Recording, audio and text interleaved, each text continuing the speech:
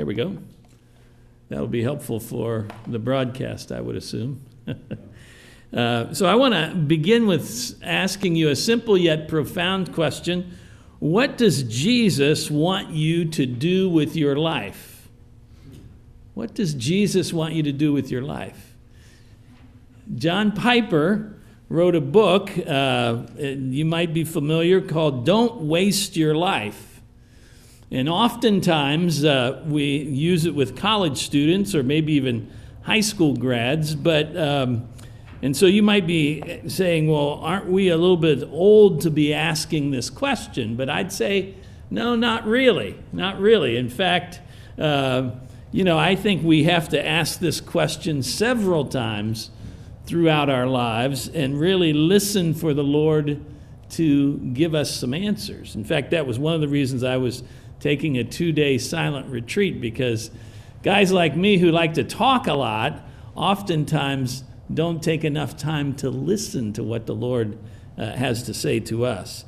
So I think, when you're graduating high school and graduating college, certainly those are times when you ought to be asking, what does Jesus want me to do with my life?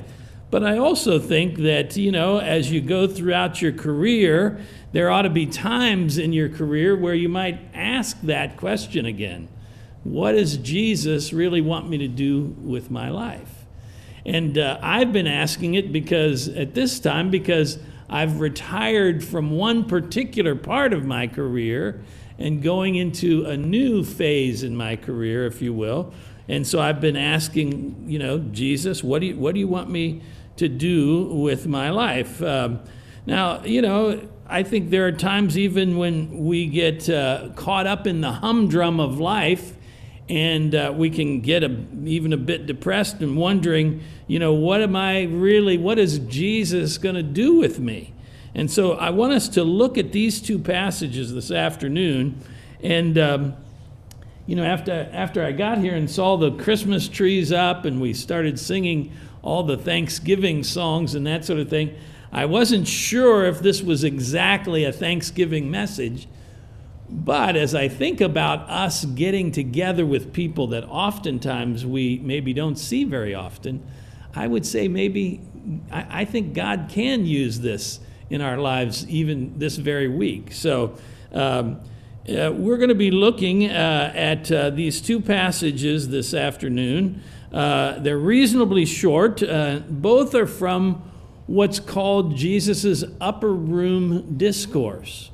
And of course, the upper room discourse happened in that upper room, around the Lord's Supper. These actually happened after he had already washed the feet of the disciples, and they were getting ready for that supper. And so these are very much if people have fairly last statements, these are a part of Jesus' last statements, really. I mean, the whole upper room discourse is, and not that anything that Jesus said throughout his ministry was unimportant, but I think as we get closer and closer to the end of someone's earthly life, they probably are saying things that they know are going to be very, very important for their followers after they're gone. So with that, let's turn, if you'll turn with me, to John chapter 13. I've got a couple of verses in 13, 34, and 35. And then you might put your finger over in John chapter 15, verses 12 through 17. So this is God's word. A new commandment I give to you, that you love one another. Even as I have loved you, that you also love one another. By this all men will know that you are my disciples, if you have love for one another. And then in chapter 15, beginning at verse 12, this is my commandment, that you love one another, just as I have loved you. Greater love has no one than this, that one lay down his life for his friends. You are my friends if you do what I command you. No longer do I call you slaves, for the slave does not know what his master is doing. But I have called you friends, for all things that I have heard from my Father, I have made known to you. You did not choose me, but I chose you and appointed you that you would go and bear fruit, and that your fruit would remain, so that whatever you ask of the Father in my name, he may give to you. This I command you, that you love one another. Let's pray. Father, we give you thanks and praise for these words that are recorded by the Apostle John from that upper room that night before Jesus would go to the cross. And so we know, Lord, that all things that Jesus said here on this earth, he didn't waste words, but these are probably of some even more significant importance to us, because they were very close to Jesus' earthly death here and before he rose from the grave. And so thank you, Jesus, for these words, and thank you, Lord, for giving them to us. And we pray that the same Spirit that inspired John would inspire and infill our hearts and my words, so that we would not only hear your word, but we would go out of this place being doers of your word this week. In Jesus' name we pray. Amen. So I think most all of us here call ourselves followers of Jesus, and Jesus makes it clear to his followers that he has some particular commands, doesn't he? Jesus doesn't ask us, he doesn't suggest that maybe we ought to consider these things. No, he goes full bore, and he says, he commands us, and he said it more than once in these particular passages, commands us to love one another. In fact, there in chapter 13:34, he says, a new commandment that I give to you, that you love one another. And of course, that's, I don't know if you all have Maundy, Thursday services, but that word Maundy means a new commandment I give you. That's why we have those services on the night before Good Friday. And then there in chapter 15:12, he says, this is my commandment, that you love one another. And then in 17, this I command you, that you love one another. It's written in the imperative. He's ordering, he's commanding his followers to love one another in tangible ways. In tangible ways, okay? So you think about the things that people need to do, but they don't want to do, and sometimes those are the things that God is asking us to do for one another in love. Now, as I say, I was writing this a lot while I was on this silent retreat, and so I was going through a lot of the scriptures to see where it says that we ought to love one another. And the apostles picked up on this very quickly, didn't they? I mean, the apostle Peter picks up on Jesus' command, and he said to love one another. He wrote in his first epistle, and remember, Peter's first epistle was to people that were having a very difficult time. They were being persecuted and scattered all over the world.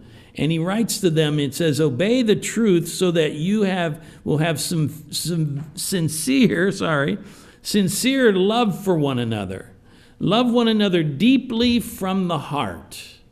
Later he writes, finally, all of you be like-minded, be sympathetic, and love one another, be compassionate and humble. Now, Peter's not the only one. John, the Apostle John, picks up, he says, he too picks up on Jesus' command. In his first epistle, he says, for this is the message we have heard from the beginning, we should love one another. And this is, and then he says, And this is God's command, to believe in the name of his Son, Jesus Christ, Jesus Christ, and to love one another as he commanded us. Then he later on says, dear friends, let us love one another, for love comes from God. Everyone who loves has been born of God and knows God. And dear friends, since God so loved us, we ought to love one another. No one has ever seen God, but if we love one another, God lives in us, and his love is made complete in us. Now, it wasn't just the guys that were up there in that upper room either that picked up on Jesus' command, is it? I mean, Paul writes in lots of places. Now, he wasn't physically there in that upper room, wasn't he? But he says these things about Jesus' commands. To the Romans, he said, be devoted to one another in love. Honor one another above yourselves. And these things don't come to us naturally, do they? Paul writes again to the Romans, he says, let no debt remain outstanding except the continued debt to love one another, for whoever loves others has fulfilled the law. It wasn't just to the Roman church, it was to the Galatians too. Paul wrote, you, my brothers and sisters, were called to be free, but do not use your freedom to indulge the flesh. Rather, serve one another humbly in love. Serve one another humbly in love. Then to the Ephesians, he says, be completely humble and gentle, be patient, bearing with one another in love. And that tells me that, there are going to be times when, and we all have this in our circles and in churches typically, there are people that aren't as easy for us to love than others. And so he's saying, bearing with one another in love. Finally, to the Thessalonians, Paul writes, now about your love for one another, we do not need to write to you, for you yourselves have been taught by God to love each other. And finally, we ought to always thank God for you, brothers and sisters, and rightly so, because your faith is growing more and more, and the love that all of you have for one another is increasing. So I recite all of these to you because I want us to be reminded of how incredibly important this is for us to make loving one another in tangible ways. In tangible ways, not just, we can't just sort of say, well, I love these folks in my head and I love them in my heart. That's kind of like the James passage where he says, go and be warmed and be fed, while the guy is, outside in the cold, So I believe if there's any lack of love in you, and I'm not saying that I'm preaching this because I think there's a lack of love in this congregation, because I have to say, you've encouraged me in many, many ways to love folks, and I have to tell you, there's a story of a man, this is while I was still in Chicago, who took Peter's admonition. Peter said, greet one another with a kiss of love. All right? Well, I was a seminary student, and a group of us signed up to be John Guest Evangelistic Crusade counselors. And so we went down to a church that I'd never been to before. It was on the north shore of Chicago, pretty nice area, really. And there was a man at the door, or, the inside door, and he was, probably a man in his late 50s, maybe early 60s, and had a nicely tailored business suit on and what have you. Looked like a businessman of some sort there. And and as we came in, he'd shake our hand, and then he kissed us on the cheek. And I'd never seen this man before in my life. So we got there, so he was taking Peter's thing, greet one another with a kiss of love, literally, And so we got there early enough that I decided I would station myself kind of right across the room to watch the expression on people's faces when he did this to them. And I mean, men, women, everybody got a kiss on the cheek from this guy.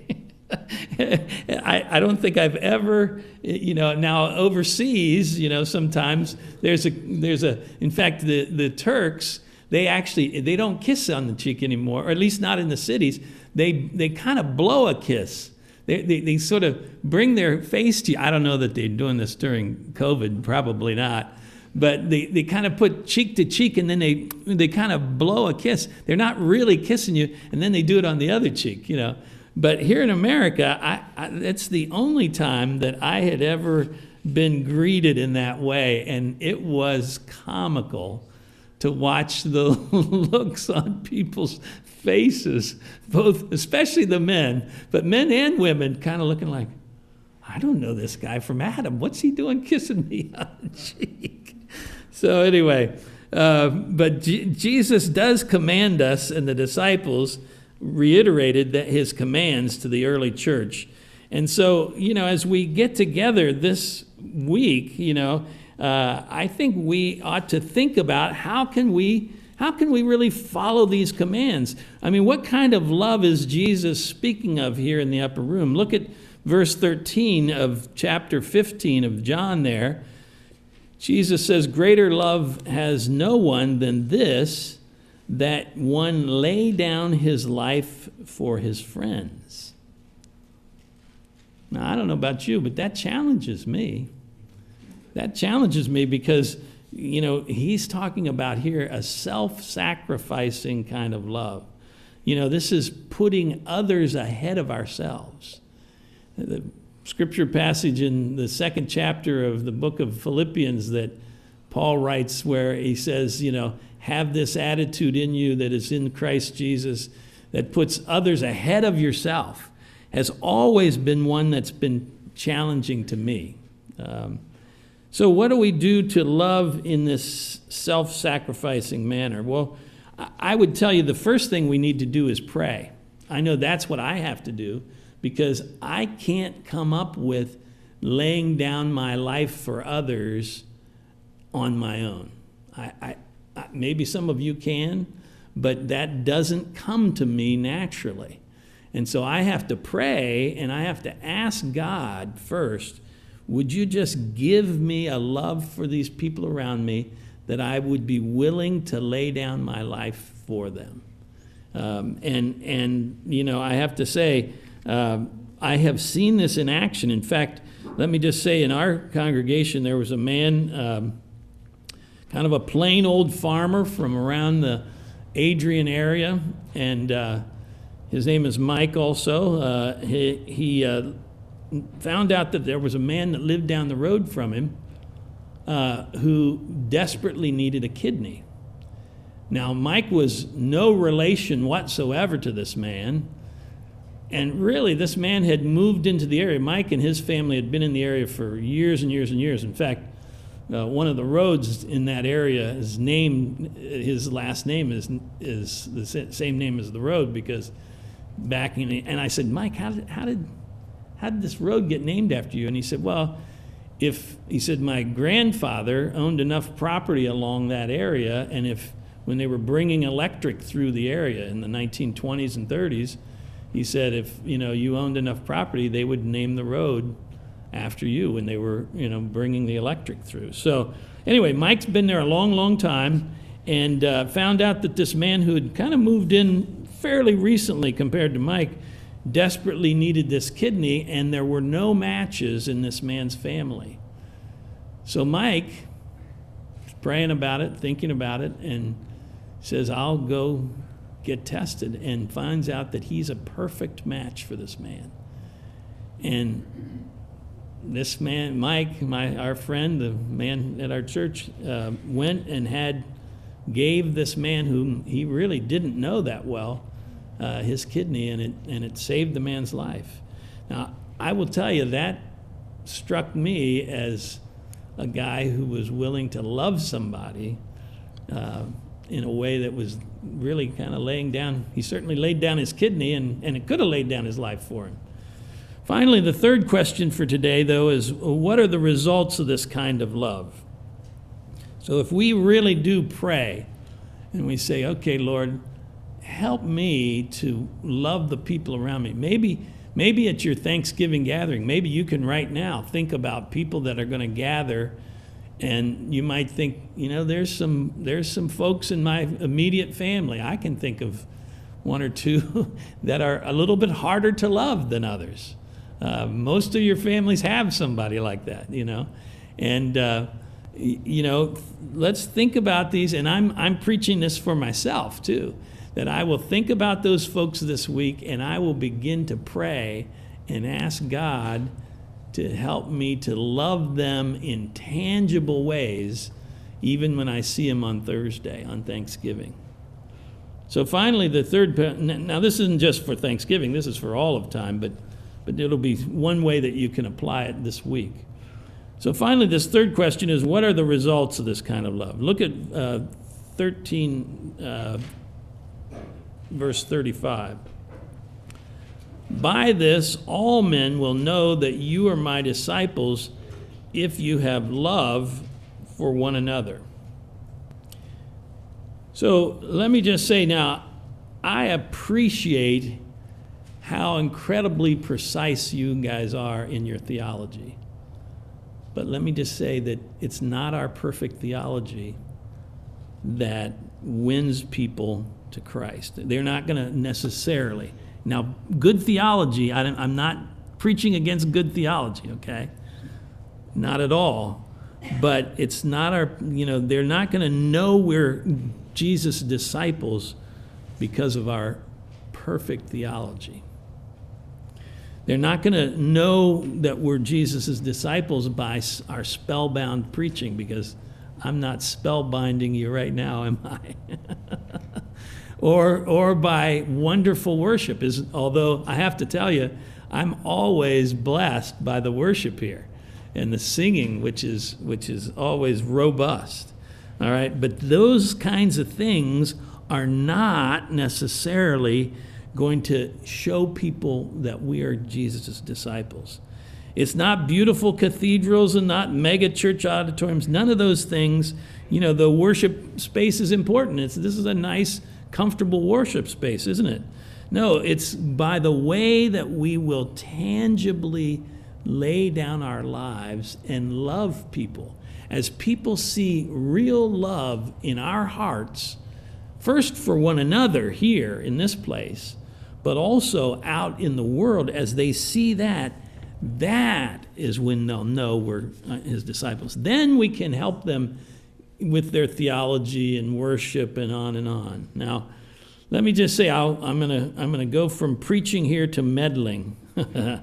You as a church are on the precipice of a new era here at Stonebridge Church. I mean, you voted to call Taylor Wright as your pastor, haven't you?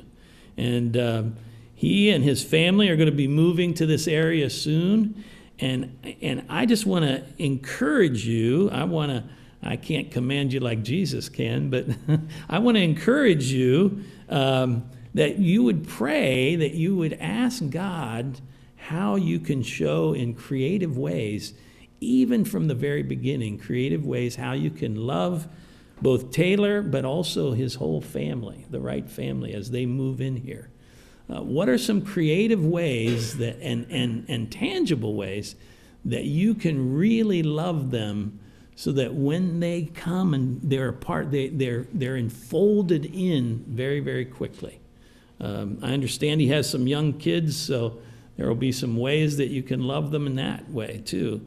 So why not make 2022 a new or a renewed season of love in this congregation.